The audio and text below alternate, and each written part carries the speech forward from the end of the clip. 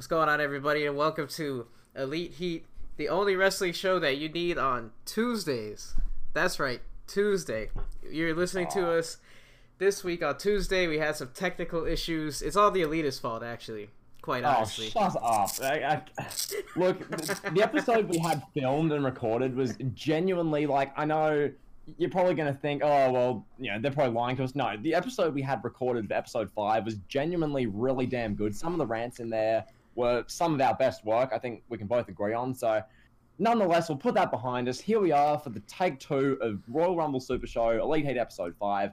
Should be a good one, Kevin. Let's hope so. Yes, I hope we could get half as good as the one that we had ready to be ready to publish today.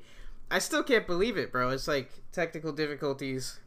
Just, you know, you're a MacBook guy, so that's why you don't have to deal with any of this stuff. But when you're using Windows 10, these things just happen. I don't know, but I'm ready to have a great show. You ready? Let's get right into it.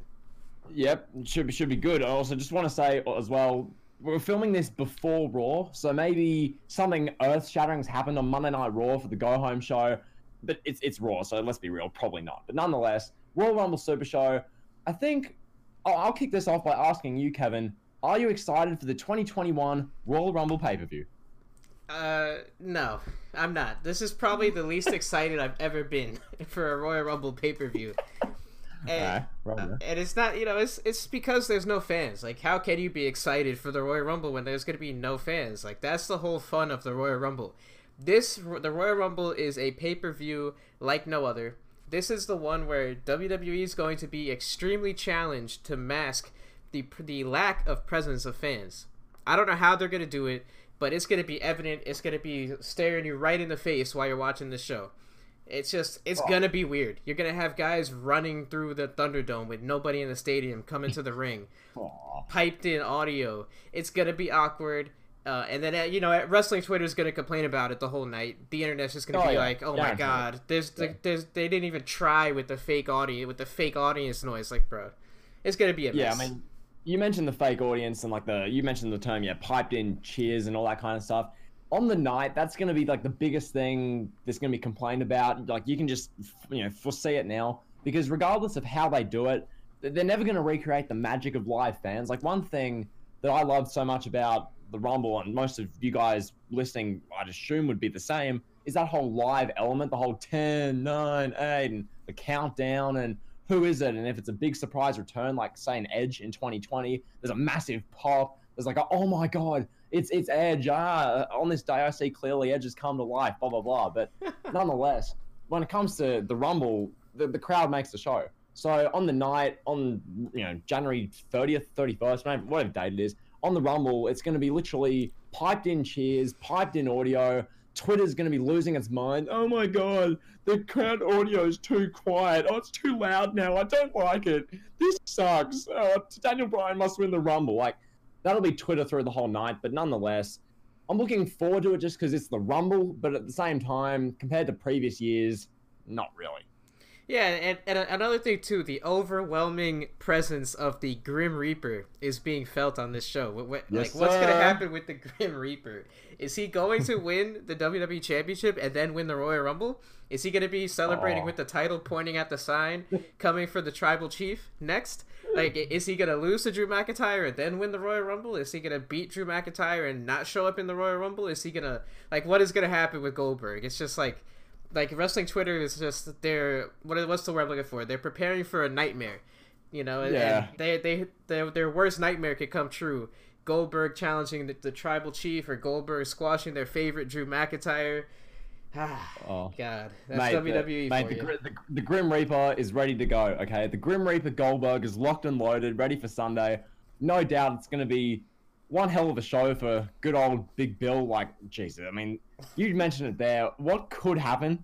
Quite possibly, you know, if and maybe when Goldberg beats Drew McIntyre, becomes WWA champion, and then proceeds to go on and win the Rumble potentially. It's more than a possibility. People on social media and the wrestling community are acting as if, like, that's not a possibility. Like, I've seen a bunch of people just ignore that and say, well, I need Bryan Nakamura to win. But there's a very real possibility that Big Bill, the Grim Reaper of wrestling, wins the WWE title and wins the Rumble. And we end the Royal Rumble for 2021 with Goldberg pointing at the WrestleMania sign, holding up the WWE title, which that's going to give a lot of people nightmares, I know, but nonetheless, the backlash should be hilarious, I'm sure.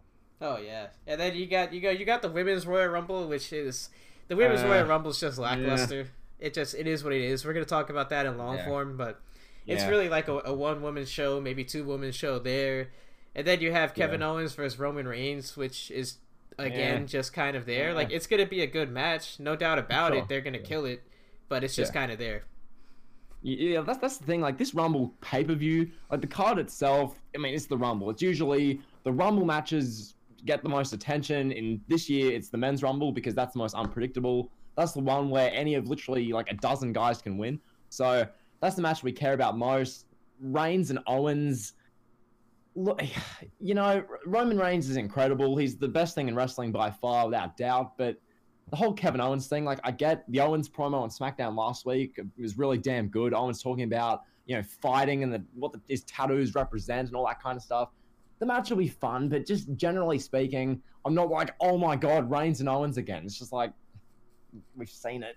I would have preferred Reigns versus Adam Pearce, but that's just me. I would have rather seen anything over Reigns and Owens again. It's just the feud never had any fire from the start.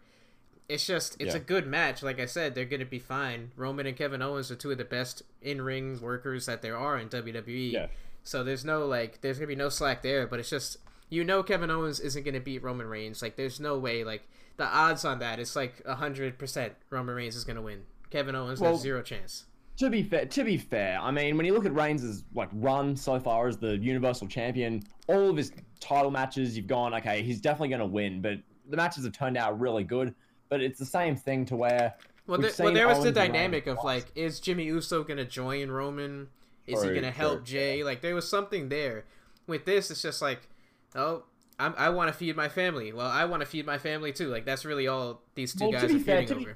To be fair, it's the Royal Rumble. It's a title match for the sake of having a title match, you know? Like, we've seen this in past years. Like, Rumbles in the Ruthless Aggression era, you'd have the Rumble match be the main priority, and then you'd have, like, Brock Lesnar versus Hardcore Holly for the title, you know? Yeah, it's just a match. It's a match for the sake of a match. The main thing people care about is the Rumble match, which, am I excited for, to answer the question? Yeah, kinda, but not as much as I would be if they were fans. Yeah, 100%. I mean, you got, like, with the absence of fans, it's going to hurt the Royal Rumble. This is going to be a Royal Rumble unlike any other. It's probably going to be forgettable. I'm just really curious to see what they do at this point. I want to see what they do, what they try to do. Like, I don't think they're going to just roll this out like it's a regular old episode of SmackDown from the Thunderdome. I want to see what they're going to do, how they're going to try to, like, compensate for the lack of fans. And it really does have me intrigued. But at the same time, like, what can they do at the same time? Yeah, I mean, personally speaking, just generally, I expect the show to be good, not great. Like, last year, it was a great show, and especially, like, an amazing Rumble for the men.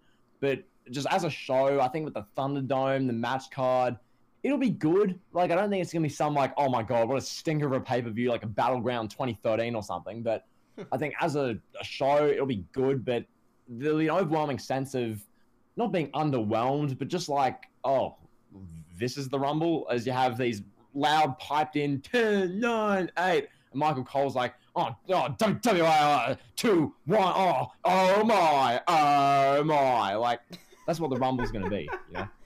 Yeah, and this could go down as one of the worst pay-per-views of all time too if Goldberg does perform a clean sweep. Like, think about it. You have Goldberg wins the Men's Rumble, Charlotte Flair wins the Women's Rumble, Goldberg wins the WWE title, and then just think about that. You know, then you have Roman Reigns and Kevin Owens, which will probably be the sole bright spot, the thing that we remember like 5 years later. It could, like, this Royal Rumble could get ugly in theory. Mate, you know JD from NY is begging for that scenario to happen. The amount of views he'd get if that happened, oh my, like, damn, but... Yeah, people all over the world will be screaming into their webcam for 20 minutes if that happens. Yeah, wrestling's real to me, damn it, I needed to see Daniel Bryan win. Anyway, so with that nightmarish scenario in the books, now let's transfer into the classic Rumble section. So let's talk about some of the highlights of the Royal Rumble. Now, I guess I'll start off by asking you, Kevin, is the Royal Rumble match the greatest, like, match concept ever conceived by WWE? In my opinion, it is. It's created a ton of good moments. It's created one of the best pay-per-views.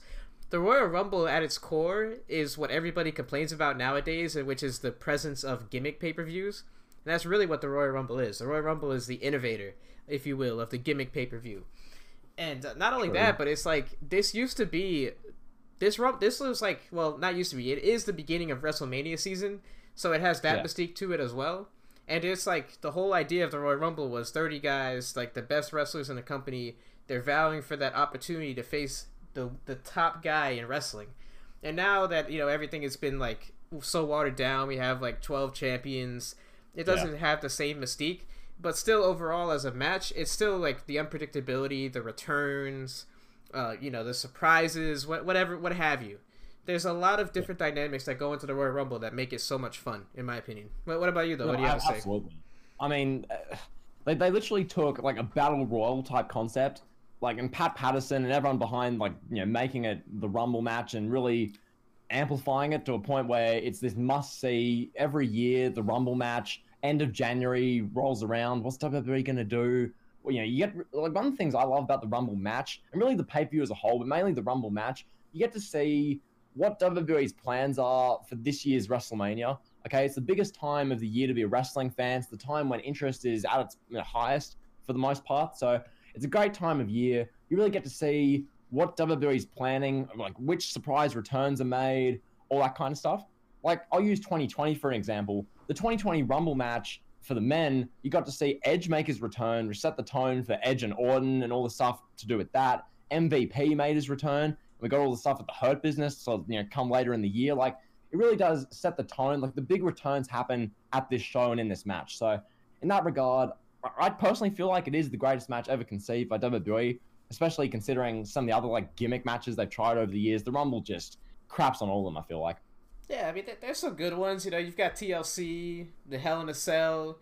I think, like, when I think of, like, gimmick matches that WWE has created, those are probably the other two that really come to the forefront of my mind. Yeah, well, I mean, you look at like something like Money in the Bank, like good, you know, great concept, but they've absolutely just destroyed that ever since Rollins cashed in 6 years ago. You know, it started out hot though, like that was for like absolutely. 10 years. That was like the hottest thing in WWE. Yeah, that was damn good, and then that turned into an absolute joke, which I'm no doubt we're gonna do an Elite Hate podcast on that sometime down the line. But nonetheless, as far as gimmick matches goes, Hell in a Cell was amazing for like a decade, then it got gradually killed. Money in the Bank, much the same. TLC, they haven't really killed the TLC concept. It's just kind of there. It's not as captivating as the Rumble match. So in that regard, I feel as I safe to say the Rumble match is the greatest match ever conceived by WWE. All right, so let's get to the hard-hitting questions, pal. Damn it, pal. In your mind, what is the greatest Royal Rumble match ever? Okay, so this question, I'll answer it this way. Now, trying to say what definitively the best, you know, individual Rumble match is, I find that's really damn hard because when it comes to the Rumbles, I feel like there's a great Rumble for every era. So what I mean by that is, the fans from the 80s, the fans from the 90s, that time period, for them, the GOAT Rumble is 1992. That match featured all the big names, all the big stars from that time period, Flair, Hogan, Warrior, Savage, etc., etc. That match had everyone. And then for the Attitude Era, that kind of time period, I think GOAT Rumble was 2001. That match was just, phenomenal. Just, once again, star power, everyone was in it. And then as far as the more so, like, recent day and age, like the Ruthless Aggression Era, 2008, that's the GOAT Rumble. And then nowadays, 2020 is the GOAT Rumble. So any of those four, I'll throw it over to you. What do you think? I think, like, for me, when you're asking, like, what is the greatest Royal Rumble match ever, you're asking me that, I'm going to say the one that brought me the most joy, the one that I've watched back the most times, the one that I found just to be the best from my perspective. I would have to say 2006. Like, that's my favorite Royal Rumble ever. I was there live in attendance. The underdog story told with Rey Mysterio, it was like most people watching, myself included, it was like, no, there's no way Rey Mysterio is going to win when the final three is him, Triple H, and Randy Orton. You know, and that story was just amazing. Him coming in number one with Eddie's Lowrider, it was great. And then some others that were really good. I think the unmentionable Chris Benoit 2004. Yeah. That Royal Rumble would be remembered very fondly if, you know, Chris Benoit wasn't what he is. I'm not trying to glorify him or anything. Then you have, 2010 Edge coming back, winning. 2007, the best final two in the history of the Royal Rumble. I don't care what anybody says. Shawn and Undertaker had a 5-star match to determine who would win the Royal Rumble. That kind of moment really makes the Royal Rumble feel that much more important when you have two legends like that. And that's really what it's all about. Whatever Royal Rumble you enjoy the most. If you like 98 the most because it was the one that Austin won, or you like 97, or you like the one with Bret and Luger, it doesn't matter. Whatever you like, you know? Also, quick question here. So you mentioned you're at 2006. Just to give some insight for the podcast, what's it like being there live at a Rumble match? Because personally, I'm just some Australian dude. I've never been to a Rumble or just a wrestling, WWE event, really. So give us some insight. What's it like being at a Rumble event, during the match? Oh, it's so exciting, because when Rey Mysterio's music hits, everybody's going crazy, and then you have Randy Orton coming out, and this is the height of Randy Orton as a heel, the best he's been, and he's getting booed. It's so exciting doing the countdown with everybody. There was actually a fight, I remember this vividly somehow. There was a fight a couple rows down, some drunk people fighting, somebody got thrown down the steps in the arena. That was pretty lit. So yeah, the Royal Rumble gets people lit, man. I've been to 2 WrestleManias, and I've been to a Royal Rumble, and the Royal Rumble was probably the most fun that I've had at a live pay-per-view. Jeez. I mean, that goes to show you, why a lot of people do have the Rumble as their favorite pay-per-view of the year. Just that unpredictability. Come WrestleMania, you know what you're going to get. You have the match card on paper. Yes, there can be some surprises, but with the Rumble, the unpredictability, it makes it so great. And in recent years, it's been a bit of a downfall of the Rumble almost. Unpredictability, people can't really cope with that. But nonetheless, I think now we've covered the great ones for the Rumble matches. We can move on to the not so great ones. So I'll throw this over to you first, Kevin. What, in your opinion, is the worst Royal Rumble match ever? I know we're both going to say the same thing, and for me, there's really no debate. You could debate what the greatest one is, but in my mind, there's no debate for what the worst one is. Whether it's critical acclaim or just overall quality of pay-per-view, in terms of the matches up and down the card, in terms of the Royal Rumble match itself, 2015 was just an absolute you-know-what. It was just horrible. If you've never seen it and you're listening to this, you should go out of your way to find it. It really is a special moment in time. It's something that's going to live forever in infamy, whether that's good or bad, right or wrong. But you've got The Rock getting booed. Everybody in the Philadelphia crowd. Disgusting. Yeah, it's gross. It's The Rock. Come on. Everybody in the Philadelphia crowd knew that Roman Reigns was going to win. And WWE just botched the whole thing, having Daniel Bryan return a couple weeks before the Rumble, and I'm gonna win the Royal Rumble. And it's everybody wanted to see Bryan win, and then when Bryan got eliminated in the middle of the show, that was it. It was everybody's chanting for Dolph Ziggler, Dean Ambrose. They're cheering for whoever's coming out that's not Roman Reigns. They wanted him to win. It was just a mess. It was it took the fun away from the Rumble. It took away the unpredictability, because that was by far the most predictable Rumble of all time. People knew it from the second the Shield broke up in June of 2014 that Roman was going to win in 2015. It was just a mess, and I'm glad that they've gone away from that formula. Yeah, that 2015 Rumble. If you want to quickly, while I'm talking now, get the card up for the 2015 Rumble. That show as a whole, we'll go through it in a minute, but oh my god, 2015. I remember watching that, and how I reviewed 2015, WWE made a mess of their booking. The whole thing was just a train wreck on their regard. WWE botched that beyond belief, and then the fans equally is to blame for that. The fans made an absolute clown of themselves, booing Dwayne "The Rock" Johnson. Why? Because Dolph Ziggler, a guy who lathers himself with baby oil and slaps his backside, didn't win the Rumble to face Brock at Mania. Is that why? because Reigns quote unquote wasn't ready. Even though he'd been well built up for 2 years, Reigns wasn't ready to win the Rumble. But guys like Rusev, who'd won squash matches for 4 months, guys like Cody Rhodes, they're ready. Why? Because they've had more indie wrestling matches. The whole thing was just dumb. And then I think 2015, that was the year with the riots after. I think that these psychotic smarks afterwards were throwing crap at people outside the arena, causing a scene. It's this is pathetic. Just all around, the 2015 Rumble made me embarrassed to be a fan, because I'm associated with these psychopaths, these ones who are burning things and making a scene outside the arena because their favorite 5'7" doughy midget with a beard, didn't win a fake match. Where if he did win, he would have been paralyzed at WrestleMania because Mr. Suplex City would have flung him on his neck and he would have died. Like that whole thing was a disaster. As far as other ones, I'll talk about 2019 later. That wasn't really like horribly bad. Just a Rumble match I didn't really like for the men. Other bad ones. It was pretty bad. Yeah. 2019 was pretty bad. Like that's got to be in contention. Kevin, I'm gonna talk about that later. Okay, I've got that covered. But yeah, nah. Another one you can talk about this one because you've probably watched this more than I have. 1999. What do you think of that one? 99.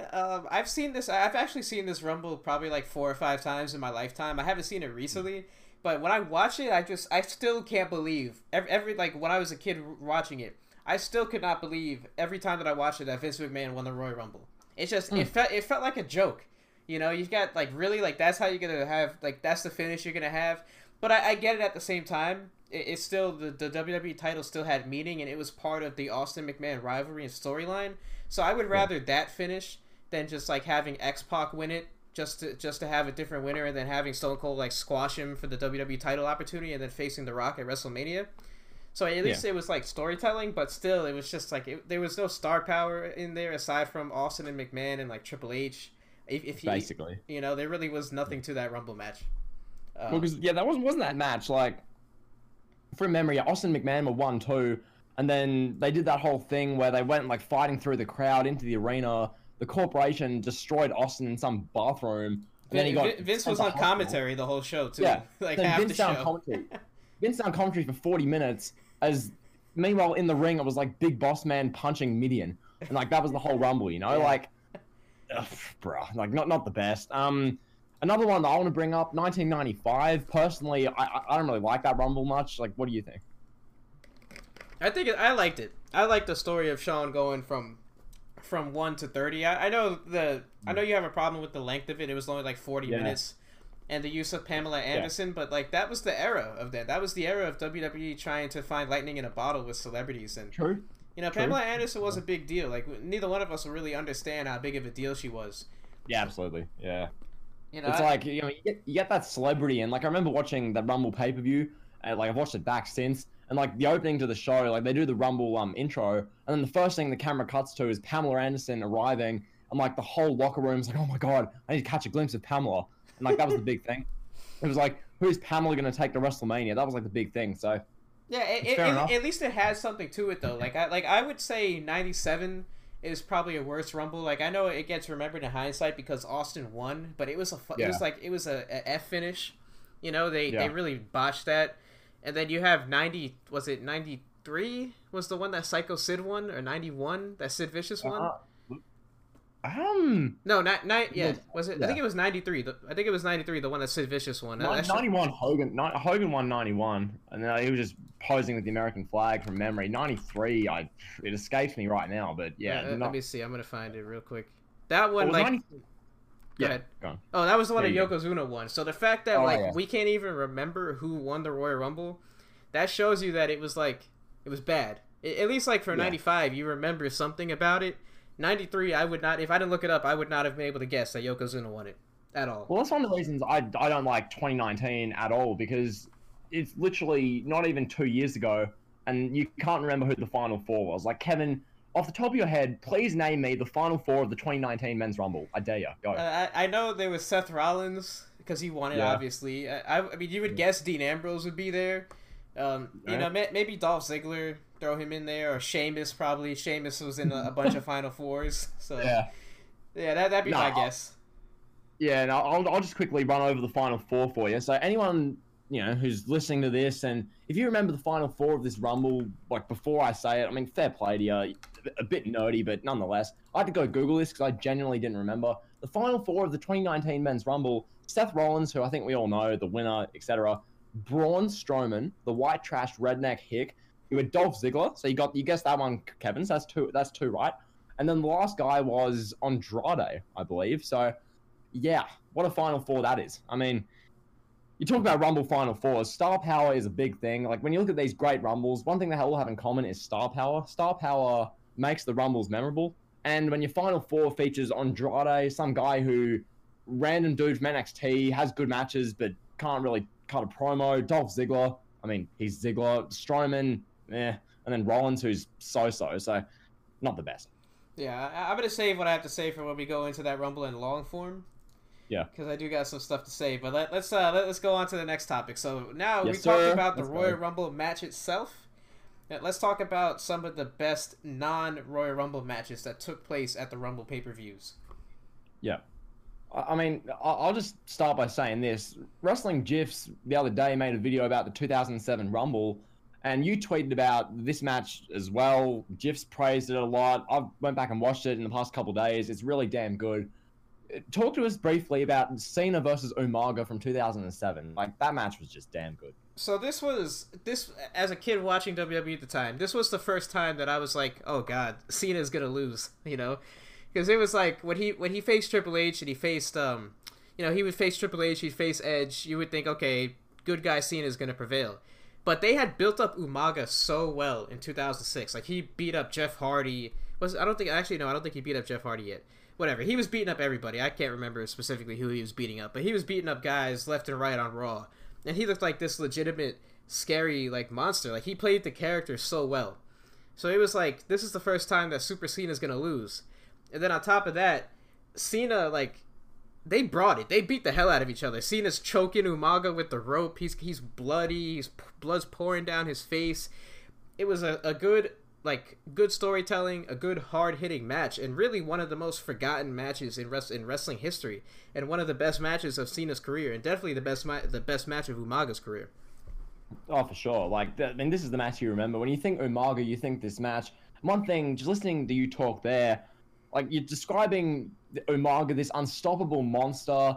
Cena ended up going over in this match, but because of how physical the match was, the story, Umaga didn't come out, and you're thinking, oh my god, he's buried, he's done for.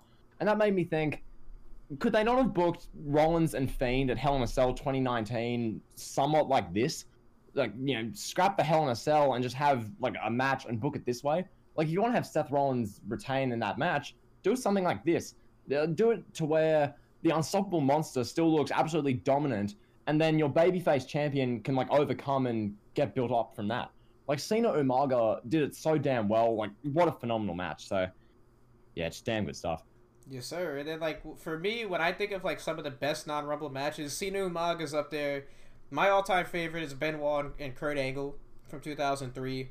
You've got the triple threat match, Cena, Lesnar, Rollins. Yeah, that match there, that's my favorite, because, I mean, I'm kind of biased because that match I actually saw live, but, like, watching that match made Brock Lesnar seem even more unstoppable. Like, he broke the streak the year before, murdered Cena at SummerSlam, and yet that match made him seem even more unstoppable. Like, when he gets, taken out, he gets carted away, he comes storming back down, he starts throwing people, just incredible match. I think another few I'll name. Well, this was also Seth Rollins' coming out party.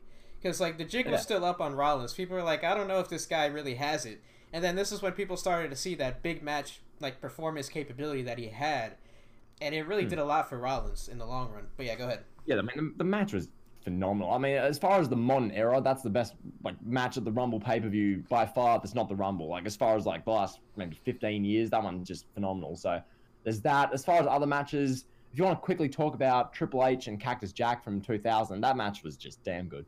Yeah, unbelievable match. Like, that was Triple H's coming out party. The jig was still up on him too. He was WWE champion, yeah, but a lot of people were like, well, he's not on the level of Stone Cold. He's not on the level of Undertaker, Rock. And this match put Triple H on the map. And it also gave Cactus Jack Mick Foley a moment, like a legendary moment that didn't involve him almost dying. Like, this is, in my mind, maybe the best hardcore match ever. I'm biased towards Edge and Mick Foley from WrestleMania 22, but this one is up there. Like, this is easily one of Triple H's top 2 or 3 matches. And definitely, I guess, probably Mick Foley's second or third best match, too. It's just, like, that really saved the 2000 Royal Rumble, too. That essentially, that pay-per-view was a one-match show, and this was the one that you remember. Exactly. And that was one of the things about this match. If you've ever seen the WWE Untold or whatever, the Untold on Triple H and Mick Foley, like, the way they chronicled this match, both guys are so damn proud of it, and as they should be. And to think that Triple H wrestled the second half of this match with, like, legit a big chunk of a wood pallet jammed through his, like, lower leg. Like, he was, like, bleeding profusely. Like, Oh, it's crazy. Unbelievable. So gory. Unbelievable. So gory. Like, one of the most gory matches you'll ever watch. Just brutal. And then I think another one, actually, yeah, I said that Cena, Rollins, Lesnar was the best like non-Rumble match of the Rumble in the past like probably 10 to 15 years. I did forget Cena and Styles 2017. That match as well, fantastic, just all round. That might be the best. If you're talking like a technical match that ever took place at the Royal Rumble, like that's probably the best. Like I think it's better than Benoit Angle, you know, like by a smidge, just because like the fact that they wrestled without leaving the ring, and it was like, like when you look at the trilogy of matches that Cena and Styles had already, like in 2016 leading up to this match, this was the best one. They topped it, and like it was kind of like the modern day, like if you look at Cena as like the Ric Flair, you would look at AJ Styles as his Ricky Steamboat. It was like the modern day Flair Steamboat. You really couldn't get much better than this. That's a very good analogy, to be fair. Jeez. So, yeah, I think unless you want to throw any more matches in there, I think we've covered like the main best ones as far as best. I think we got to talk about Benoit and Jericho. Not really talk about it, but we have to acknowledge it. I don't really feel comfortable talking about Benoit in detail. Jericho tweeted literally like the other day saying that like, you know, due to circumstances beyond like his control, like that's his favorite match because, you know, he loved that match and I completely get why. It was a really good match, but obviously Benoit, everything to do with that, you can't really talk about that match much anymore, but the match itself was another awesome match on an awesome 01 pay-per-view. Exactly. And I'll just say we didn't really touch on Benoit and Angle all that much. I just brought it up in passing. I'll say if you can stomach watching a Chris Benoit match and you've never seen Benoit and Angle from 2003, like that's one of the, like, if you like good technical wrestling, those two guys, they're the epitome of technical wrestling in WWE. And not only that, they look like they beat each other up for real, and because they did. They would literally try to hit each other as hard as they possibly could. It's like the closest thing you'll see to Japanese strong style in a WWE ring. Yeah, for sure. So, with that being said, those are like the greatest matches in the history of the Rumble. Now, I guess we'll talk a little bit more about 2014, 2015. We both kind of did a mini rant on it before, but nonetheless, I just want to ask you quickly, how much do you think the 2014 and 2015 Rumble matches hurt the legacy of the Rumble, affected the Rumble, how fans go about the Rumble, all that kind of stuff? I think the 2014 Rumble gets a pass because it was like the first of its kind. But to do the same thing, to make the same mistake again on WWE's part a year later is where, like, that's kind of where it's on WWE at that point. Because, like, the problem with the 2014 Royal Rumble, I don't think it was the fact that Batista won. I don't think it was the fact that Daniel Bryan wasn't in the match. I think it was predictability. It was like, you're getting slapped in the face. Like, we're telling you, okay, Batista's returning, Batista's winning the Royal Rumble. We're telling you that, like, five or 6 weeks out with the vignettes and the commercials and all that. So this was before there was the WWE Network. So you're telling people that I love it, Nagel. Buy the network, $9.99, Nagel. You're telling people that are gonna. You're asking people to spend $50 on something that they already know what the finish is gonna be. So I can understand frustration from fan standpoint, and they didn't take it to the level that the fans did in 2015. That's another reason why I say that 14 gets a pass. Like, people were booing Batista and they wanted Roman Reigns to win. It was what it was. It was ugly. But 2015 is just inexcusable. Like you said earlier, rioting, throwing stuff at people. Like they were mobbing wrestlers' cars, trying to stop the wrestlers from leaving the parking lot. Like, that's just, these people kill wrestling. Those type of, the extremists. I'm glad they're not watching now. I hope they enjoy their Ring of Honor or New Japan or whatever the hell it is. They've all got their New Japan World subscriptions on their mum's credit card. That's what all these people have. Watching Ibushi versus Okada over and over again. Whatever. Anyway, I think I'll answer the question and throw it back to you if you want. This 2014 one, it gets a pass. First of its kind. Totally fair. We talked about that match a lot in the Daniel Bryan episode, the greatest underdog in wrestling. Like, that match could have been done. The whole Yes Movement thing could have been done so much better, but nonetheless, they went about it how they did. Babyface Batista won and then got booed out of the building. Brilliant creative writing from WWE there. And then 2015... Personally, I don't even want to talk about that match much more because I hate that match. Yeah, honestly. So much, but, I gotta give WWE a little credit though. At least Batista turned heel after he won the Rumble. That they kept pushing the babyface Roman Reigns agenda after he won the Rumble, instead of just turning him heel and like seeing where it went. They had Batista come out and say "F you" to all the fans, and it worked. Yeah. And then one thing I also want to say, when we're talking about like the recent legacy of the Rumble, I want to acknowledge 2016, 17, 18, 19, 20, mainly 2020, but like those Rumbles have all been good as far as kind of rebuilding the reputation of the Rumble almost. Because after 2014, 2015, the Rumble went from, oh my God, who's going to win, to, oh, well, when are the fans going to hijack the show now? Oh, so, and it has to be our guy. Like, it has to be Daniel Bryan. It has to be Dolph Ziggler, or we're going to be pissed off. Yeah. And thankfully, that's not the case anymore. Like, I mean, the 2016 Rumble match, that was... I wasn't a fan. Styles debuted, but outside of that, that whole Roman Reigns has to start number one and go one versus all. Like, what do you think of that? I didn't like it. Like, really? Triple H wins another Rumble? Yeah. Like, come on. Oh. And then, 2017 was the one with all the star power, and then... I mean, what do you think of 2017? That one was damn good. We should mention that in some of the great Royal Rumbles. 2017, aside from Randy Orton winning, the whole Rumble was really good. It was just like the finish just took the air out of the building. You know, like I go on a little tangent, a mini tangent here. Go on. This is 2017. Roman Reigns he's the guy for the Royal Rumble. He's coming off, The Rock got booed being next to him. Then 2016, Triple H eliminates him. Nobody wanted to see Roman win the Rumble. You got 2017. You got this guy in Roman Reigns that is like the biggest heel in the Rumble match. That guy could not get Randy Orton over, because you remember Randy Orton eliminated Roman last. You would think, oh my God, Randy Orton eliminated our guy, Roman Reigns. No, nobody cared. Like, it was the worst. Like, they couldn't capitalize on the heel heat that Roman Reigns had, even though he was a babyface.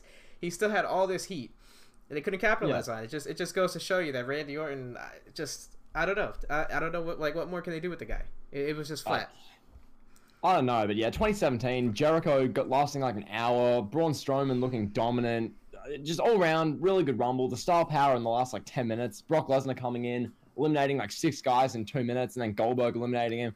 All round a great Rumble, and then 2018 was good, 2019 was forgettable to say the least, and then 2020 was amazing. So the legacy of the Rumble has well and truly been saved, I feel like.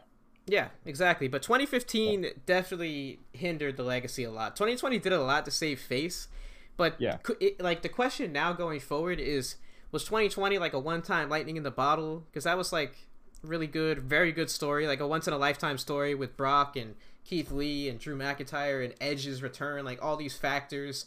There was so much going on in that Rumble that I don't know. I don't want to give WWE the benefit of the doubt, because we could easily go back to where the Rumble just becomes predictable again, and the internet fans hijack because they're like, oh, we want Nakamura to win, Cesaro has to win, or we're going to be pissed off. Yeah. And 2015 created that, and it's still fresh enough in people's minds that people can think, oh, well, look what we did in 2015. We booed so much that Rollins won the title at WrestleMania. So that's still fresh in everybody's mind that people they think they can still change creative. Well, I'll ask you a follow-up question about that. So really, that kind of mentality comes from social media and the fact that nowadays everyone has a say, regardless of who you are. You can get your voice out there and you can share your opinion. So with that regard, I'll ask you, how much has social media either helped or hindered the Rumble? What do you think? It's definitely hindered. It's hindered it in a lot of ways. It's taken away the mystique of surprises, so it's not just the fact... Yeah, exactly. It's not just the fact that people are bitching and complaining on the internet, oh, I want Cesaro to win. It's not just that. But Edge's return at the Rumble was spoiled, 4 months in advance? Not spoiled, but it was heavily hinted that he was going to be there. This year with Carlito, that's being heavily hinted. So there's that aspect of it, and then on top of that, it's the people that are we're going to make Nakamania happen. We're going to make this happen. We're going to complain until this guy wins the Rumble. It's not about just seeing what WWE gives to you and digesting it anymore and enjoying the Royal Rumble for the ride that it is. It's we have to change the Royal Rumble. We have to influence it in some way. Yeah, I mean, we talked about this in episode 1 of Elite Heat. The pipe bomb, ever since then, really, fans, instead of digesting what they gave you, like you said, it becomes, well, what can we do to influence the WWE? What can we do to backlash? And if they want this guy, we don't want him, we want this guy. That whole mentality's been so detrimental to wrestling, I think. Oh, 2014, man, I'm sorry. We got to mention this before I forget. It was how funny was it that in 2014 all the smarks were like, "Oh, we want Roman to beat Batista." Remember that when they were like the final 2 or 3 or whatever it was? Yep. And Roman was getting like Roman was the biggest babyface in the world, still in the Shield, still the baddest man on the planet, and everybody's like, "Oh, we don't want Batista to win, we want Roman." And then the next year it's like, "Nah, we don't want Roman." So basically, in a nutshell, the fans of the 2014 Rumble are kind of responsible for what happened in 2015. Absolutely. I mean, if WWE listened to the 2014 Rumble, you give Reigns 2015, that's a W. The fans really wanted Reigns. He didn't win. Next year, you give the fans Reigns. Yeah. Oh, boo, he sucks. He's not ready. We want Rusev, who's only beaten a bunch of jobbers for a month. We want Dolph Ziggler, who had one good match at Survivor Series. We want Cody Rhodes, who's only lost a few mid-card matches to Miz. Like, you mean Stone Cold Cody? Oh yeah, the undashing Cody Rhodes who shaved off his mustache. Like, give us a break. Man, the amount of the amount of characters that the internet has given Cody Rhodes over the years is so funny, dude.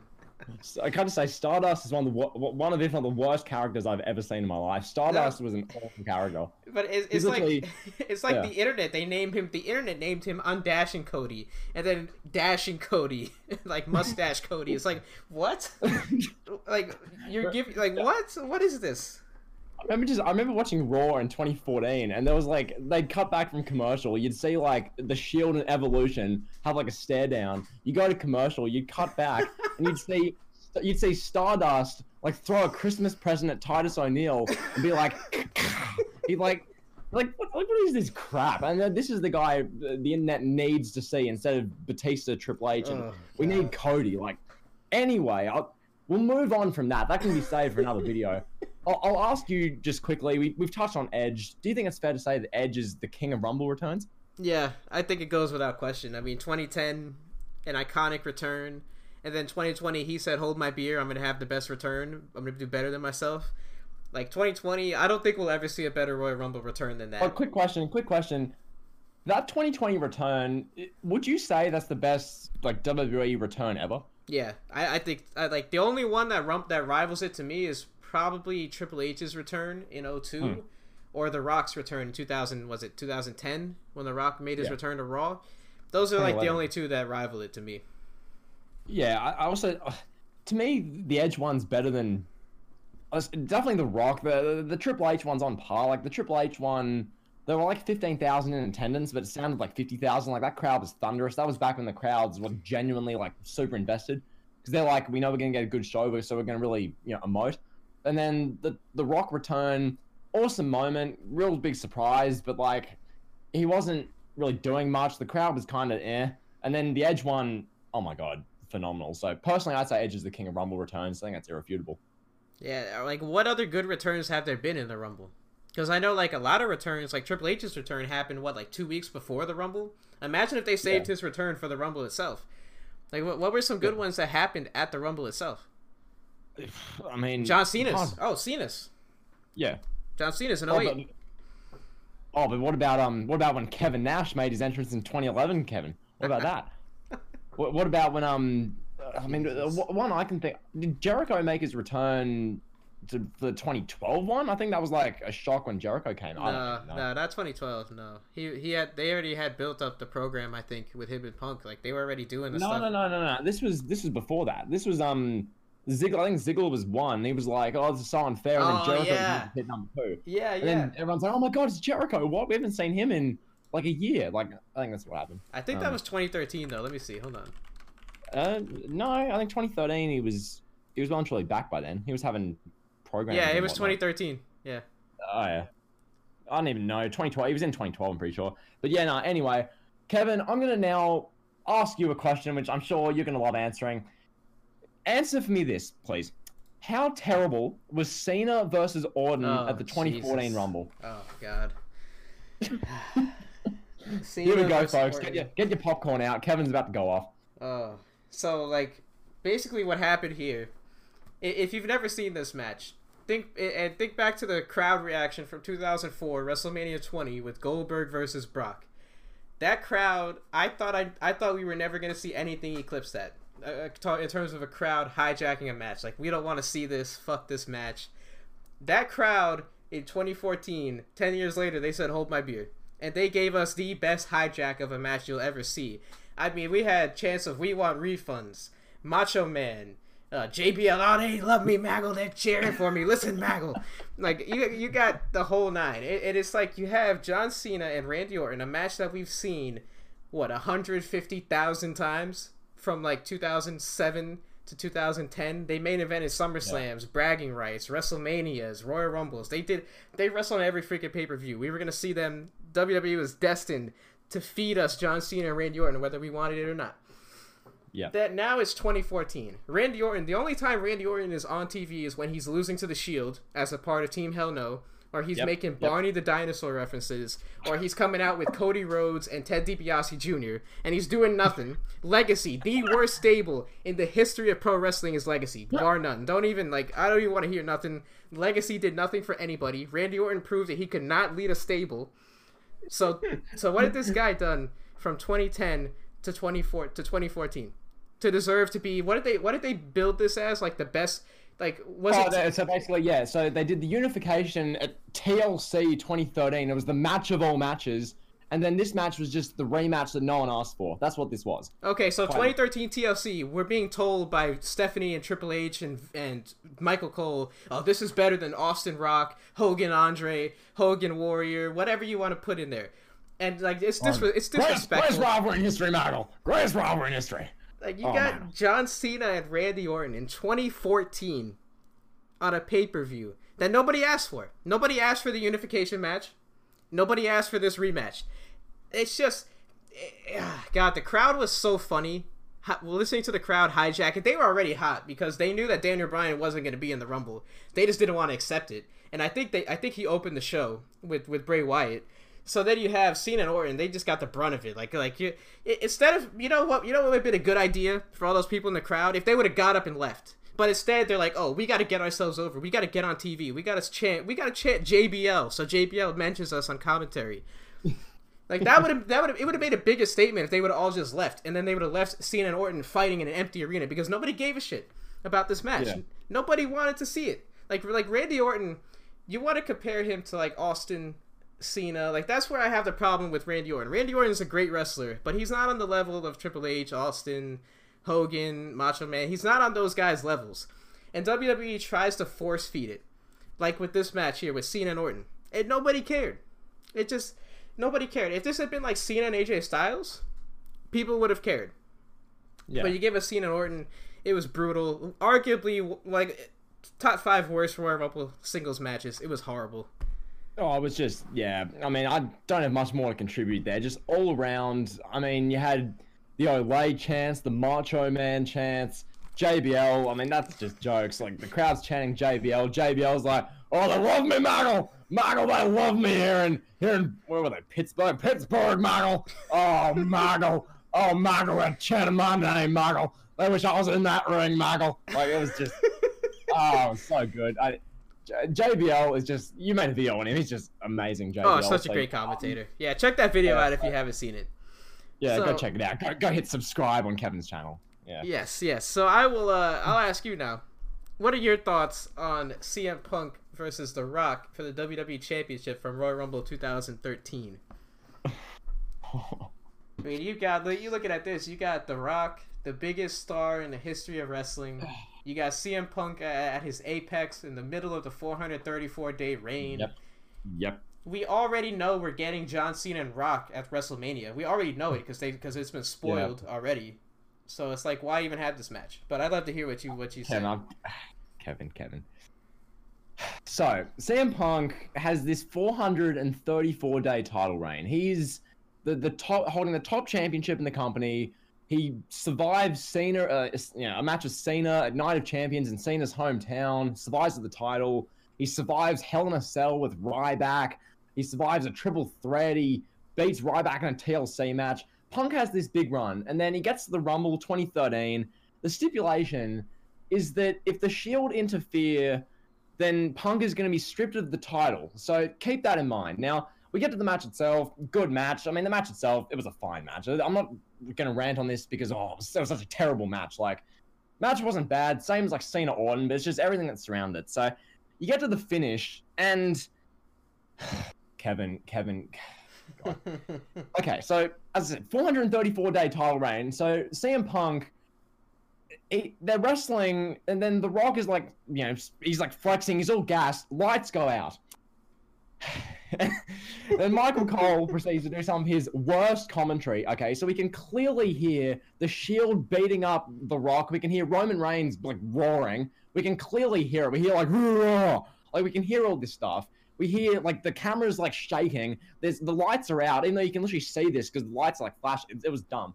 And then we see and hear The Rock go through the announce table. Michael Cole is screaming, "It was the Shield! It was the Shield! It was the Shield! It was the Shield!" And then JBL is having a fit going, "Oh, shut it, you stooge! Shut it, you stooge!" Like, it was some of the worst commentary you will ever hear. And then Lawler was just like, "Dad-do!" Like, the whole thing was an absolute joke, Kevin.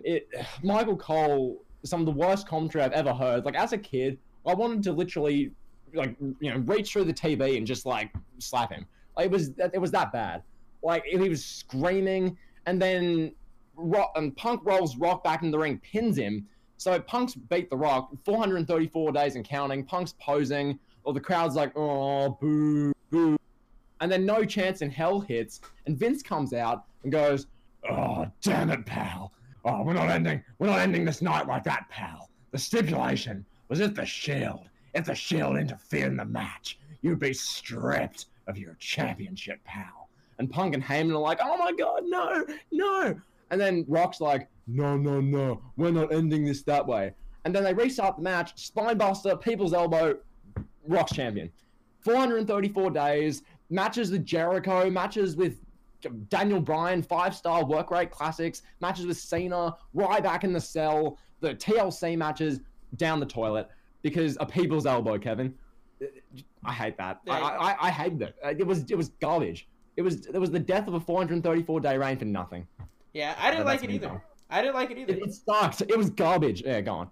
I didn't like it either. It's like you look at it, you look at this, you see the CM Punk, who's supposed to be this made guy, this superstar.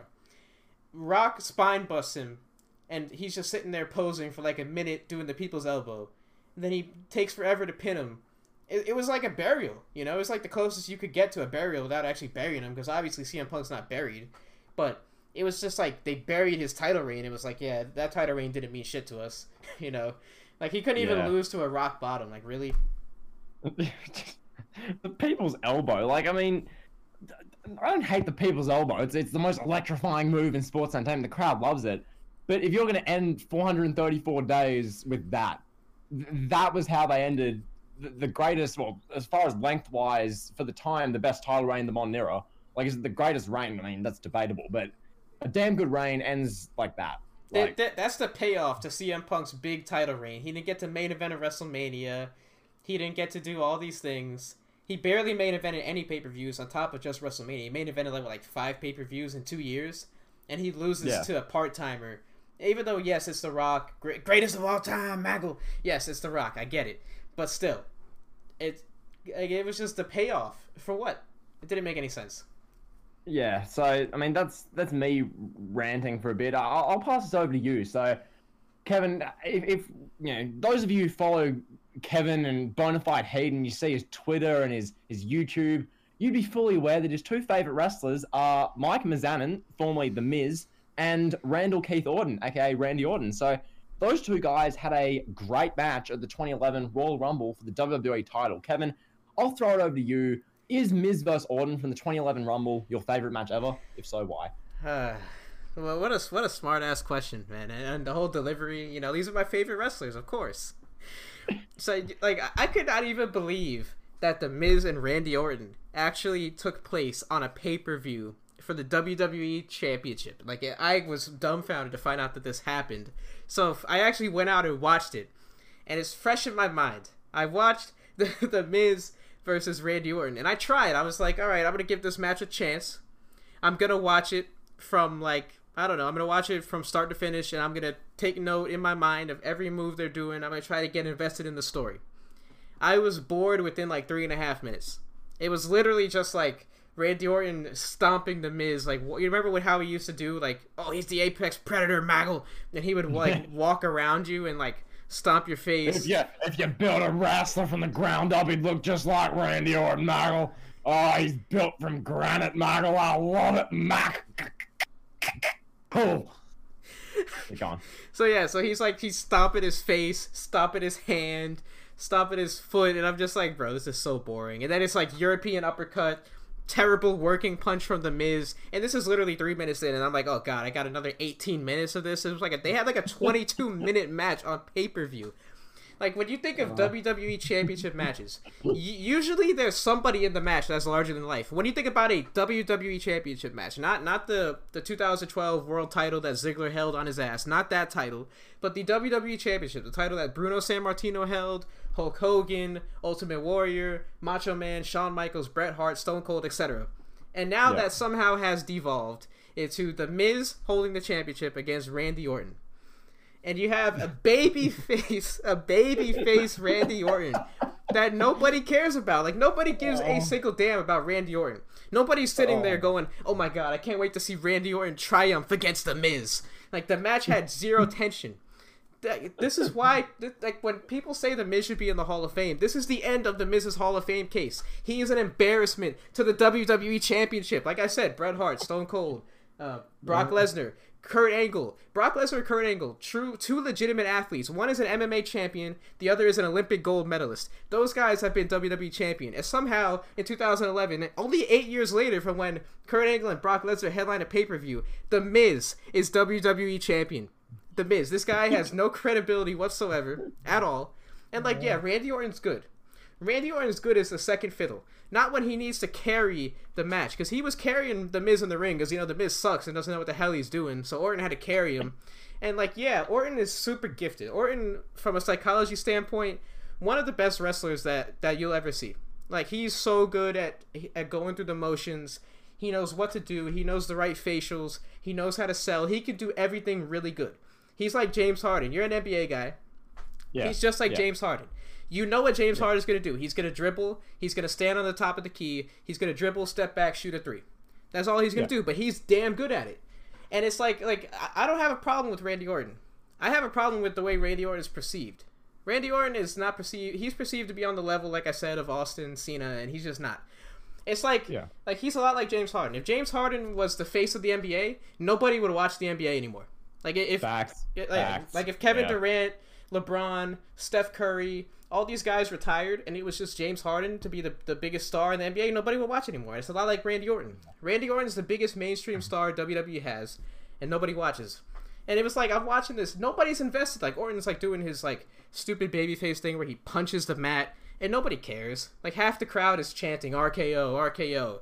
It's like oh god. It's just the de-evolution of the WWE Championship. It was on full display here. I know somebody in the comments is going to defend this. Oh my god, The Miz deserves it. The Miz shows up to work every day. He's an icon because he shows up to work. Quick question. Well, in your, I mean, you've kind of given it away there, but was that Miz WWE title reign from November of 2010 through, April or May? Is that the worst WWE title reign ever? I really have to think about it. My impulse wants to say yes, just out of pure bias. Because people would say Jinder Mahal, but to that I'd argue, okay, let's look at what Miz did. Miz had a 2.5 month program with Randy Orton featuring this match we talk about, and then Miz was feuding with Jerry Lawler, like defending Michael Cole, feuding with Jerry Lawler, and they had a match at a pay-per-view for the title.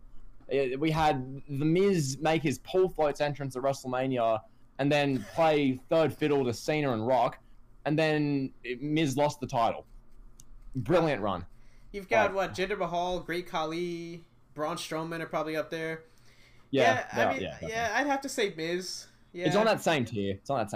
Yeah, I'd have to say Miz is probably the worst. Like, it doesn't get any worse than that. Like, some people say Kevin Nash's was the worst. Like, no, I'm sorry. Like, at least Kevin Nash, like, he's somebody that you can suspend disbelief when you're watching. Have you seen The Miz hook somebody's leg? He has the worst leg hook in the history of pro wrestling. Like, he looks like he can't even pick up Randy Orton's leg. And that's somebody you want in the Hall of Fame? Really? This is a WWE champion. This is the face of the company. Really? When my hand goes up, your mouth goes shut, Kevin. Really? Quiet on the set. Imagine if The Miz Imagine if the Miz had beat John Cena clean at WrestleMania 27, and they proceed to book him the way they book like Roman Reigns or something. Imagine where WWE would be today. Their stock would be at an all-time low. Good God. All right, I'm done. Oh, I gotta add one more thing about this too. This was the height of Michael Cole like not being able to pronounce words. Like oh no. The intro to the 2011 Royal Rumble, he was just like, "Welcome everybody. We got 40,000 of the WW universe." Yeah. Just like, bro, like at least WW universe. WW universe. He's come a long way in 10 years. He like now he can pronounce things like he says WWE now finally. Yeah. Ladies and gentlemen, I've just received an email from the anonymous Raw general manager, John. Like Michael Cole's just a joke. Like seriously speaking. God. Yeah. Anyway, we got a whole separate video coming on Michael Cole. Don't you worry about that. Nonetheless, I'll quickly ask you this question, Kevin. Do you care to see the Kofi Kingston spots anymore? So yeah, Kofi does the spots in the Rumbles. Do you care to see them anymore? Oh, not anymore. I mean, yeah, they were cool. Like the first few, like 4 or 5 years, it was cool. But it's just like now they feel forced, and they don't come off as genuinely entertaining. But I'm gonna let you elaborate on this because my throat is kind of worn out from that rant. Yeah, fair. Look, Kofi spots. I mean, I'll talk about this, and I'll talk about the 2019 Rumble a little bit. The Kofi spots. These are really cool. Like, I remember 2012 when I owned, like, Rumble, like, that show on DVD, like, WWE Home Video, and I'm, like, watching the Kofi spot. I'm like, this is really cool. Like, little kid me is thinking, geez, he's doing a handstand to not get eliminated? That's awesome. And then we saw the ones year after year. He'd, like, fall out of the ring, and then his feet would land on pancakes and all this kind of stuff. It was cool, but then, you know, it just gradually, as with most WWE things, it gets a bit like, you don't really care as much. So yeah, eventually the Kofi spots, they're not as special anymore nowadays. I remember last year Naomi did something similar. She like went on the announce table, ran across, got the announce table cover, ran across that, ran to the stairs. There's some creative Kofi spots like those type of things, but just in general, how can they stay in the match, not get eliminated even though they're outside the ring? That kind of thing, it's not as interesting as it used to be. I think it's fair to say. Exactly. Couldn't put it better myself. Yeah, do you want to go in about the 2019 Royal Rumble again? The men's Royal Rumble? I'll do this really quickly. The 2019 Rumble, I don't want people clicking off this like premiere because people don't even care about the Rumble, but nonetheless, the 2019 Rumble, Final Four, we went over this before, Rollins, Strowman, Andrade, and Ziggler, about as dead as it gets. The match itself, that whole 2019 Rumble pay-per-view was a joke. The way they structured it, you had all the matches that people cared about, so all the women's matches, because at that time period, end of 2018, beginning of 2019, the only things people cared about in WWE were the women. Okay, Ronda Rousey, having a match with Sasha Banks. You had Becky Lynch having a match with Asuka, who'd win the Women's Rumble. Like, that's what people cared about. And then they did that to open the show, and then the Men's Rumble came like 5 hours into the show. Seth Rollins won, about as dead as it gets. You had Ali getting eliminated by Nia Jax. You had the biggest name in that match was Kurt Angle, who lasted a minute, and then he was tossed out. Like, the match was a joke. Anything you want to say about it? Just like the fact that the Women's Royal Rumble did not main event that show is just like, it's a bonehead decision in hindsight. Yeah. So with that being said, I think we're fit to move on to the present day. So without further ado, we'll start with the Women's Royal Rumble. This match, the Women's Rumble, when it was conceived in 2018, it was like, oh my God, it's history in the making. Oh, women get a Royal Rumble. And it was like really good. 2019, it was the thing everyone cared about, as you say. 2020, good, enjoyable. Bianca Belair, Shayna Baszler look like stars. Charlotte ended up winning. It was okay, I guess. And now this year, it's going to be interesting. So I'll kick us off by asking you, Kevin, why does the Women's Rumble, especially this year, have so little interest behind it, in your opinion? Well, there's just not enough compelling characters. Like, WWE in hindsight tries to act like Molly Holly, Tori Wilson, Melina. Like, they try to act like these women were big deals from like a big picture standpoint, where they were like smaller parts of the show, and they don't really have the legacy that a guy like Edge has when he makes his return 10 years later. Nobody in the women's division really has that. Like, yeah, Trish Stratus in a lot of people's minds, she does. But realistically, when she appears on the screen, not too many people care. So there's that, the lack of star power. There's just on the current roster today, there's not enough women. There's not enough good quality women's performers that you can like take serious. Like they have to scrape NXT UK, just like random people that aren't ready, like that are still in training that nobody's heard of are gonna be there. Yep. We're gonna see like Shotzi Blackheart. People are gonna freak the hell out. Like Shotzi Blackheart's the best women's wrestler they've ever seen, and just like examples like that, like Shotzi Blackheart, Candice LeRae, maybe she'll be there, and then the fact that like there's really only one realistic option that people see winning, and that's Bianca Belair. Nobody else has really been built up. Like, are they gonna do Charlotte again? We're gonna see Charlotte win the Rumble again. Probably. It wouldn't shock me. It wouldn't shock me at all. That she's just like, oh, I'm the queen, Charlotte Flair. I'm gonna face Asuka. Like, that's very captivating. You win the Royal Rumble to do that. Like, why even have the Royal Rumble if that's all it's gonna lead to? Yeah. I mean, you touched on like the main points there. I really think like one of the things as well. You mentioned like scraping the barrel as far as the talent because there's not enough women. Like you just know with these Rumbles, it's stuff like, oh, here's Kaylee Ray representing NXT UK, the longest reigning NXT UK Women's Champion, and then 95% of people who watch are like, who the hell is this? Like, why should I care? She's not going to win. And then you're going to have stuff like Indy Hartwell making her Rumble debut, and Michael Cole is going to be like, oh, representing NXT on the WWE Network, Indy Hartwell from the Y. Like, that's what Michael Cole's going to do when Indy Hartwell comes out. And then you're going to have, like, Mia Yim, Reckoning, make her way. It's like a bunch of those people, it's just, you don't really care. Then you've got the legends like, oh, can't wait to see Michelle McCool for a 4th straight year come in, eliminate 4 people and get tossed out by, I don't even know, Charlotte Flair. Like, the Women's Rumble, having 2 Rumbles in one show is overkill. It straight up is. Personally speaking, I feel like 2019, they should have just done a Women's Rumble and forgotten, like, not done the men's one, because they clearly didn't have enough talent for the men's one then. Nowadays, especially this year, is there a need to do a Women's Rumble? Can you not just do Bayley versus Bianca Belair in some great match to determine the #1 contender for the women's title or something? Is there a need for us to see an hour-long match featuring Molly Holly making her 15th return in the last 5 years? Is there a need for that?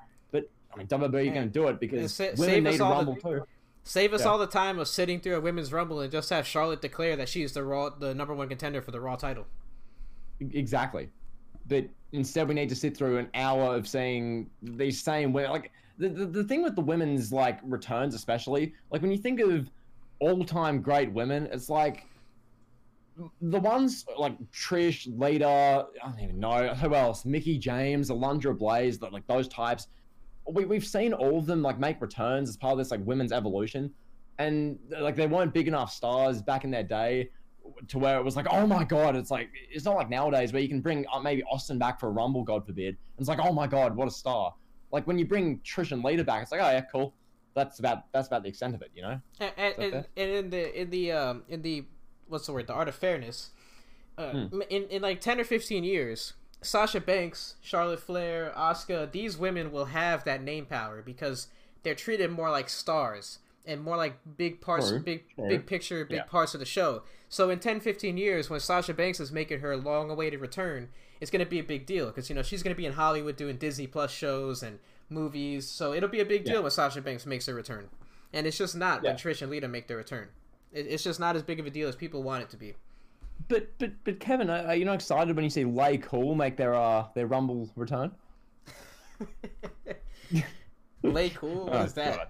Oh, Layla. Layla and Michelle McCool. Remember back in the WWE, the Davis division back in 2010 when it was Lay Cool putting Natalya through a pink table? Remember that? How could I forget? Yeah, so with that being said, I mean, you kind of touched on it before. I'll ask you the question just to get some clarification. Can you see anyone apart from Bianca Belair winning the Women's Royal Rumble? Well, Charlotte Flair, because when there is an accolade to be had by a women's wrestler, Charlotte Flair is like the Grim Reaper. she's gonna make her presence felt. I'm trying the Randy Orton effect, Michael. Yeah, the Randy Orton theory. There you go. You know what? The Randy Orton theory. We'll give Charlotte 25 titles, and we'll just force feed it, and she'll be important because we said she's important. Yeah, when she goes in the Hall of Fame in 20 years, you look at her resume and she'll be a 26-time women's champion, a 5-time Rumble winner, 4 Money in the Banks. It'll be like this godly resume, and WWE will sell it as, this is irrefutably the greatest woman ever. Look at her achievements. Even though when she was winning them, no one was like, oh my God, yeah. Well, some stands were, but by and large, people weren't just like, oh my God, yes, Charlotte won again. Yeah. Like, it's the Randy Orton effect. It really is. Exactly. And then the reaction from fans would be, oh, well, Becky was better. Asuka was better than her. Like, we've seen better wrestlers than her. That's why you and I need to do this podcast for the next 20 years, so we can tell people, look, Asuka was better than Charlotte Flair. She just didn't get pushed the way Charlotte did. Imagine us doing this in, like, 15 years, and my voice just gives out from doing Vince impressions. Those would be the days. So, like, I just get, yeah. Then you got Sonya Deville. I think she's an outside like wild card. Other than that, I really don't see anyone else winning. Like the reason I say Sonya, because good or bad, she did get a lot of publicity over the past year. And what about? Sorry to cut you off. What about Bayley? What about her? I don't see it. I don't really. You see Bayley Sasha WrestleMania 37, one more match. I could see it happening, but I don't think the. Actually, no. You know, now that you mention it, yeah, I could see Bayley winning it. Now that you bring it up, yeah. Yeah, I mean that's like going the other way because I mean obviously Charlotte Flair's like the okay. Typically they like baby faces to win. True, but I think they'd classify Charlotte as a babyface. Yeah. Like internally.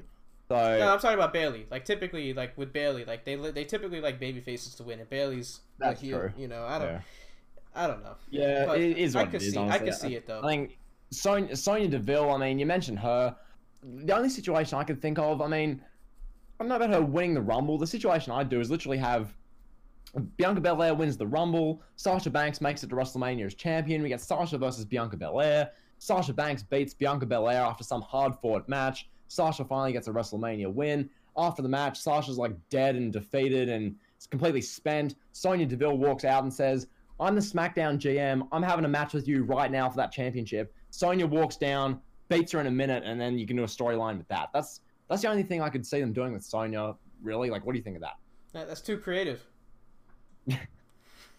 Yeah, I mean, honestly, it's just, like, it's common sense 101. When I saw Sonya Deville as GM on SmackDown, I'm like, that's just basic. But nonetheless, with that being said, I mean, we'll talk about Charlotte just briefly again. What will be your reaction when Charlotte Flair wins the Rumble, Kevin? That's funny that you said when. When she wins. When. Yeah, not if, when. Yeah. You heard it here first, pal. Charlotte's winning the Rumble. You don't even have to watch the show. Just cancel your network and just subscribe to Peacock already. So...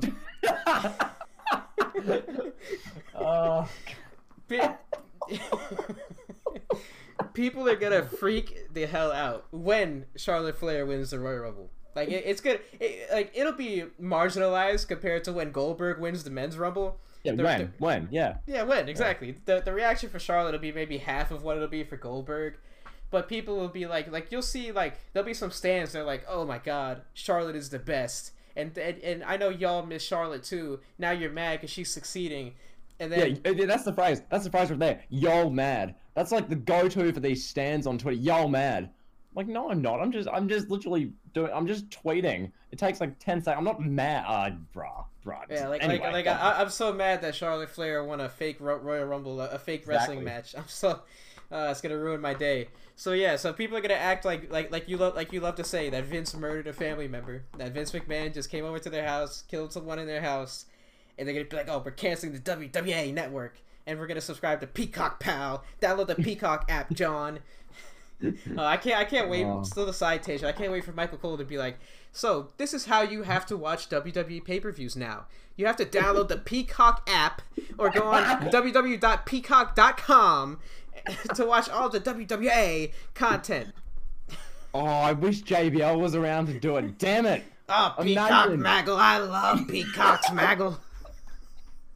Oh, Maggle. I love that, Maggle. Oh, tell me again, Maggle. Say that word to me again, Maggle. Peacock gave Vince McMahon $1 billion, Maggle. Can you believe it? Oh, Vince, I love you. Oh, my God, Vince, I love you so much. Oh. Oh, Jesus. All right, let's talk about the infamous Molly Holly. Are you excited to see Molly Holly make her surprise return this year? How could you not? Kevin, how could you not be? I mean, I mentioned it before, but... She's like DJ Khaled. Another one. When she makes her way down as like entry number like 14 is like the surprise. It's like, okay. Yeah. We've seen this so many times. It's like, okay, Molly Holly's. You know what would actually be cool? What? If she came out with Hurricane and they had like their Hurricane, like their gimmick, like the gimmick masks on from when they were Hurricane's a G. Hurricane retweeted me on Twitter like a week. I love Hurricane. Hurricane is a dub, so hopefully that's the case. That'd be jokes. I mean, that would be cool. Anything's better than Molly Holly running down and Michael Cole going, "Oh, Molly Holly was a former women's champion in WWE." Like, come on. And so also, I'll finish off the women's Rumble section. I'll just quickly ask you, should WWE even bother doing women's Rumble matches anymore, considering they barely have the star power for it? It's just them scraping the barrel to get a field, do you think? I don't know. I don't want to say no, because that sounds like, that just doesn't sound fair. But, like, they don't really need it, you know? Like, I think what you said perfectly summarizes it. With 2019, it should have just been the Women's Rumble. If people are invested in the Women's Rumble more so than the men, then do the Women's Rumble. If people are more invested and only care about the Men's Rumble, then do that. They don't need to force feed 2 Rumbles, no matter gender, anything like that. They don't need to force feed 2 Rumbles. It's not totally necessary. Yeah, it's like when the women are the best thing going, like on the show and in the product, as they were for literally the second half of 2018 and the first like 3 months of 2019. When that's the case, do your Evolution pay-per-views, your women's Rumbles, and your women's matches, like main eventing all the shows. But just doing it for the sake of it to push a Stephanie McMahon, we love women agenda, that's not really beneficial for anything. It just weakens your quality of product. So that's my honest opinion. We'll probably do a video about that kind of whole topic eventually, but nonetheless, I'm now going to move on. I'll shift it over here to the current Rumble. So for the men, Kevin, we'll start with surprise entrance. Who do you think will be surprise entrance in this year's men's Rumble? CM Punk. CM Punk. CM Punk. Shut your CM mouth. Punk. Shut your CM mouth. Punk. CM Punk. I mean, CM Punk gets confirmed. You heard it here at Elite Heat. We got sources. CM Punk is going to be at the Royal Rumble. Come Sunday. We want refunds, CM Punk. We want refunds, CM Punk. Come on. In all seriousness, Big Show, Kane, like, they're gonna play the hits. We're gonna see the good old Mayor Pal. John Cena would be great. I don't know if John Cena will happen, but that would be awesome. And then Edge. Who wouldn't want to see John Cena and Edge return at the same show? Like, this Royal Rumble could be legendary, bro. Oh, it could be. It could be. Like, imagine if John Cena and Kane both make or John Cena and Edge both make their returns on the show. I mean, it's more likely it will happen than it won't. I mean, let's be fair. Like, Edge has been out for, 7 months now? Like, he's due for the return, and the Edge vs. Orton 3 is destined to happen at this point. Oh, give me that, Maggle. Oh, give Kevin some Randy Orton. He loves it, but... But think about it, though. John Cena, that would be big. Yeah, imagine. As far as other surprise entrants, I mean... Oh, Carlito. Yeah, there you go. That's probably about it, to be fair. I think Carlito, he'll come back. They'll probably do something similar to with, like, the MVP thing. So, Carlito and MVP, do with that what you will. I don't even know. That's probably about it. I guess we have to call Goldberg a surprise. Okay. I guess, like, we have to, technically, since he's not in the Rumble, pal. Yeah, I mean, not technically in it, but might as well be at this point. Yeah, so I think I'll ask you now, Brock Lesnar, he hasn't been on WWE TV since literally Mania. So, do you think Brock Lesnar will return? And if he does, do you see him winning the Rumble? Yeah, I think if he does commit to coming back with 0 fans, yeah, I think he's a foregone conclusion to win it, and then they'll run it back with him and Drew McIntyre. That's what I hope for. I hope that Drew McIntyre squashes Goldberg and he puts an end to the Grim Reaper and becomes a massive babyface in the internet community, bigger than he is. And Brock Lesnar comes out and just throws Dolph Ziggler and Daniel Bryan and Nakamura and all those guys out with one finger. And there could be worse scenarios than Brock Lesnar winning. I'll just put it that way. I would not be against it. Yeah, like when I see people on Twitter do their like, oh, Royal Rumble, here's my top 4 to win the Rumble, and no one has Brock Lesnar in there. I'm like, what? This is WWE. Brock Lesnar is on 8 figures per year from Vince. This is Brock Lesnar after all. This is a mainstream, legit attraction. This is a guy who main evented the last WrestleMania. he could well come back, and if he does come back, you bet your bottom dollar this guy Brock Lesnar is going to win the Rumble. So, yeah, Lesnar, McIntyre again. Lesnar, McIntyre. I saw Keith Lee as a triple threat. A bit random that one, but Brock Lesnar winning or having something to do with the Rumble, I can well say it at this point. Yeah, I would. I mean, I'm all for it. I love Brock Lesnar. I'm one of the few people that love when Brock Lesnar's around. I think he's great. How can you not love Brock at this point? Like, compare him to everyone nowadays. He is that much better, that much more legitimate. He's a better wrestler than most of these people. He doesn't do unnecessarily dangerous moves for the sake of it. He just throws people around, looks like a legit tough guy. How could you not love Brock? Like, let's be real. Yeah, facts. Yeah. Well, I'll ask you this, Kevin. Sheamus is another name who is being thrown around for potentially winning the Rumble. Can you see him winning the Rumble? What would be your reaction if he did? Hit us with it. Well, I guess I can see him winning because like this story has gotten some steam online recently that people want to see him and McIntyre tell this like real life best friend story, this like buddy story of them how they love each other and whatnot. And I don't know. I guess like it's WWE, so it wouldn't surprise me. That way Michael Cole can in 10 years can scream, "Ah, Sheamus is a two-time," not Michael Cole, JBL. "Ah, Sheamus is a two-time Royal Rumble winner."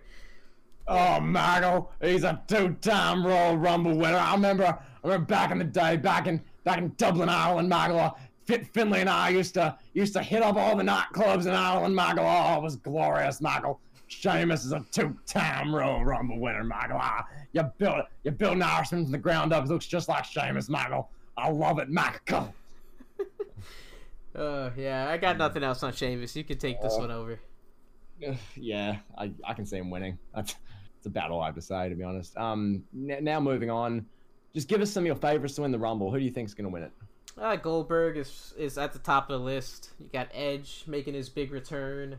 He's definitely at the top of the list. Bobby Lashley, Keith Lee is up there. Brock Lesnar his name has to be in the hat. You know, Daniel Bryan has to be up there too. You never know. Nakamura too, because let's face it, Nakamura won it once, so it wouldn't surprise me if he wins it again. But the guys who've won 2 Rumble matches, Cena, like these types of guys. I think Austin's won 3. You've had, has The Rock won 2, or like you get Shawn Michaels won 2. Shawn, like Hulk these Hogan. Guys are like all-time greats. Yep, Hogan.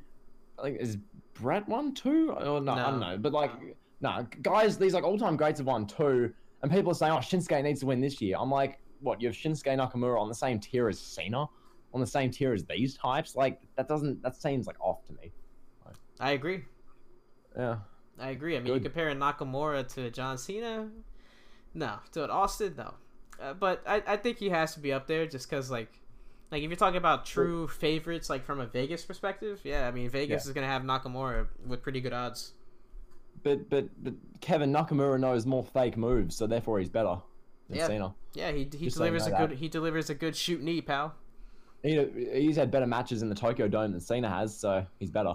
With that being said, Keith Lee, what do you think about him? Do you think he could maybe turn heel, perhaps? Could he win the Rumble? Like, what do you think? Yeah, I've seen a lot of people, they want that to happen. They want, like, Keith Lee to turn heel and join the Hurt Business. You're speaking to one. Yeah, I know. Yeah, I know you want to see it. I wouldn't mind it. Personally, if they're going to go that route, I think it would be best for Bobby Lashley to break off and have a match with Brock.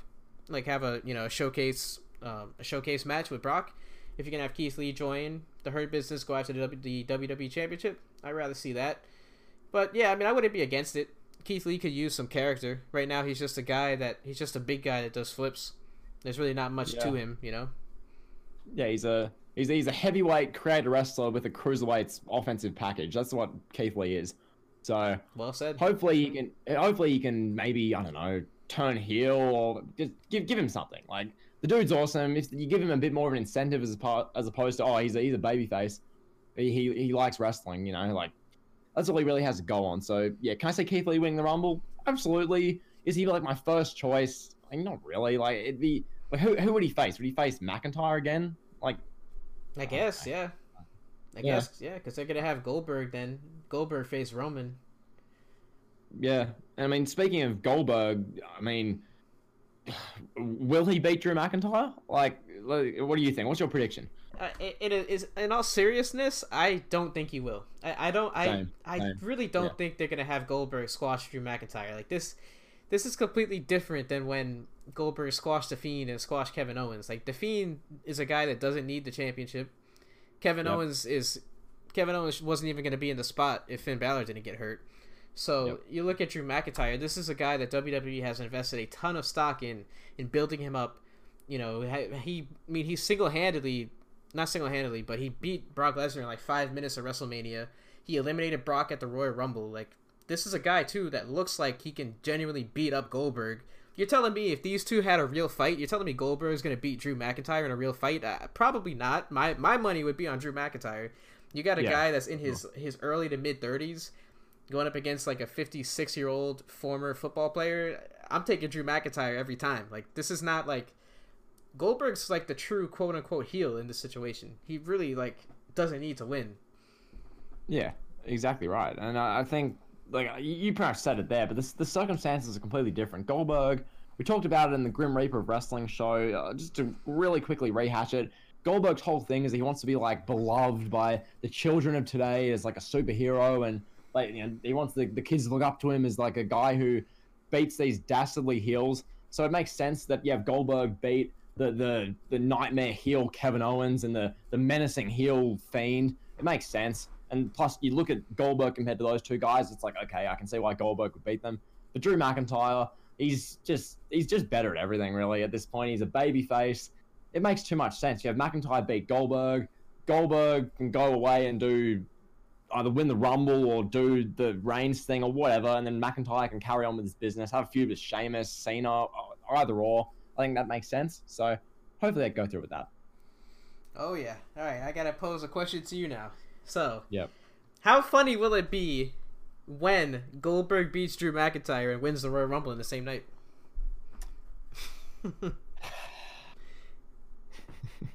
Love this question. Look. When Goldberg does both these things. When he wins the Rumble and when he beats Drew McIntyre for the WWE Championship. I love the wording. Yeah, no, it would be great. I think when Goldberg wins, I'll go straight to JD from NY206's review after the show. I'll watch his head literally explode. It'll be good. It'll be entertaining, content. Watching Goldberg hold a title. Why not? It's Bill Goldberg, but nah, Twitter's going to be it would be an absolute car crash times 1,000 if Goldberg beats McIntyre to win the title. Just imagine. And then he wins the Rumble. Like imagine this. Goldberg spears Drew McIntyre 5 times. The bell rings, spears him 5 times. The match is over in 45 seconds. The very next match is the Royal Rumble. The last 2 guys in the ring are Daniel Bryan and Nakamura.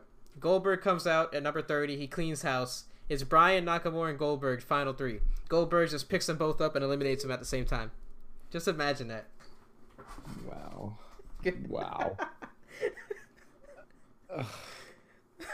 Yeah, I don't really have words. I don't know how I'm speechless. You've broken me. So, speaking of breaking me, I'll ask you a question, Kevin. So, a number of people have declared themselves for the Royal Rumble. It's become commonplace now that people are just declaring themselves here and there. So, just right off the bat, I want to announce to you and everyone on the Elite Heat podcast, Kevin, I'm entering myself into the 2021 Royal Rumble. That's great to hear, man. Okay, thank you for that. So, just want to say that because another person who announced themselves to the Rumble is The Miz. Now, The Miz did this on TMZ.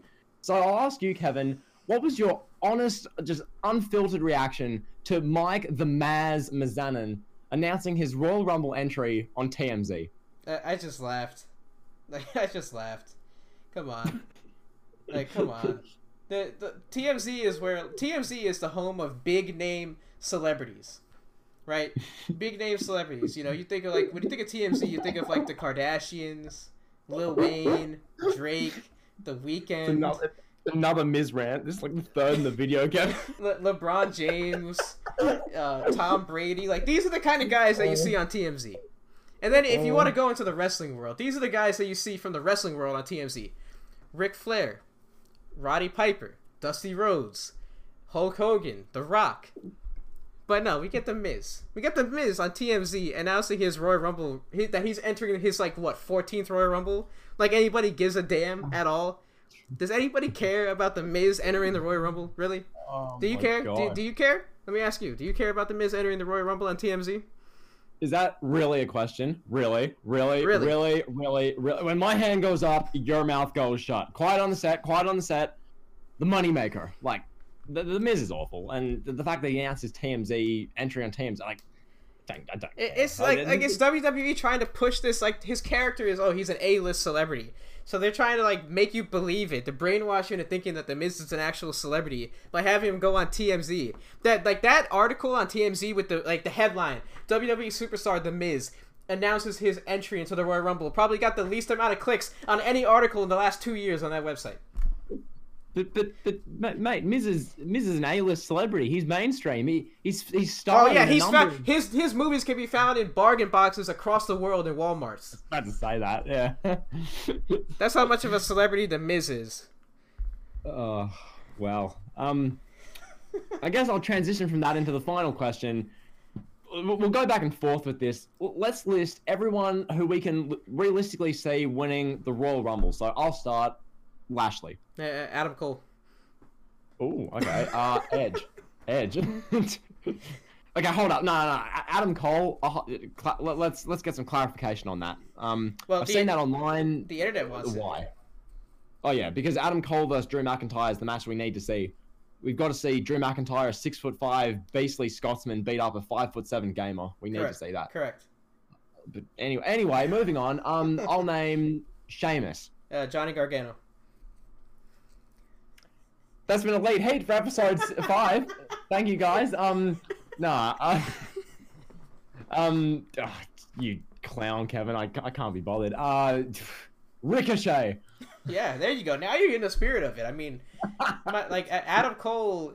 If Adam Cole, he's my personal pick, but I'll be okay if Ricochet wins. And I guess, if Johnny Gargano wins, then I guess I'll settle for that. But I don't want Edge. I don't want Lashley. I don't want Goldberg. No. I definitely don't want Goldberg. Brock Lesnar, I don't want him at all. Cesaro, yeah. I'll live with that because Cesaro has good work rate. But he's not really, he's not my preference, really. No, personally speaking, look, there's only a number of guys I'll be happy with. Now, I'll be happy with Teabag. I think if he wins it, I'll be pretty content. If we get Slapnuts winning, I'll be happy with that as well. If Reckoning enters the men's one and wins, I'd be happy with that. I think...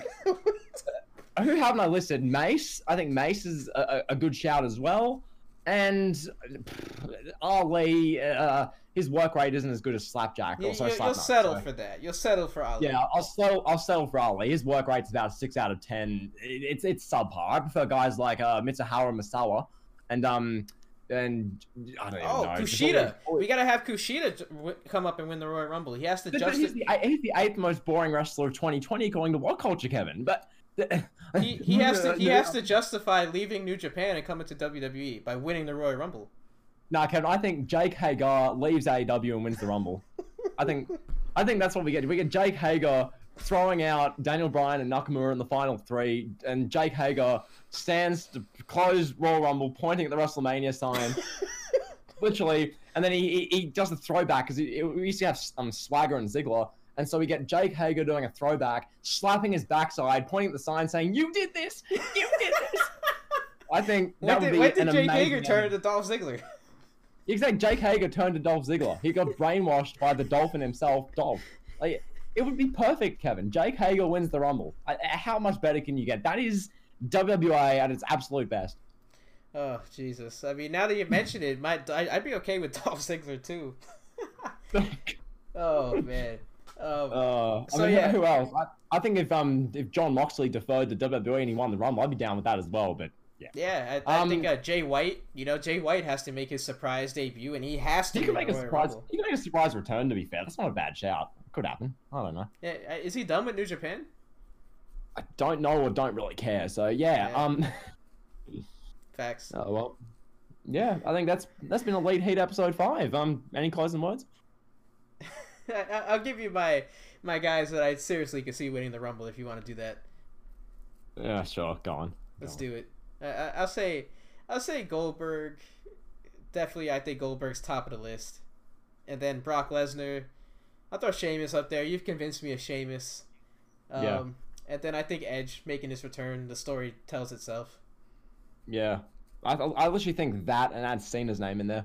I can picture him winning and facing McIntyre. I think that seems like a WrestleMania main event caliber match. Cena McIntyre. Yeah. The face of the 10 to 15 years against the new face, like, seems legit. Yeah, that'd be more like I just gotta say one thing too about Cena. That'd be more of like the Randy Orton theory. They give Cena another accolade so he can tie Stone Cold's 3 Royal Rumbles. I mean, Cena's just better than Orton, so I don't think we need to debate that. But nah, as far as I don't even know. Like, you've broken me with the whole listing Johnny and Adam. Like, that's just a joke. I don't even know. I'm afraid to get out of here. Lashley, him. I just think they should do a Raw guy wins it, and then the SmackDown one gets determined in the Elimination Chamber. You can do Bryan, Nakamura, Cesaro, all these guys. They can have a great match for 40 minutes at the Chamber. It can be match of the year according to everyone. Like, do that. Don't need to have Bryan win the Rumble. Okay, it's calm. So that's my thoughts. I'm ready to get out of here, honestly. Yeah. All right. That's been Elite Heat, and yeah, subscribe to my channel. Subscribe to the Elitist channel. Check us out on Twitter. And yeah, that's it. We'll talk to you guys next Monday. Peace.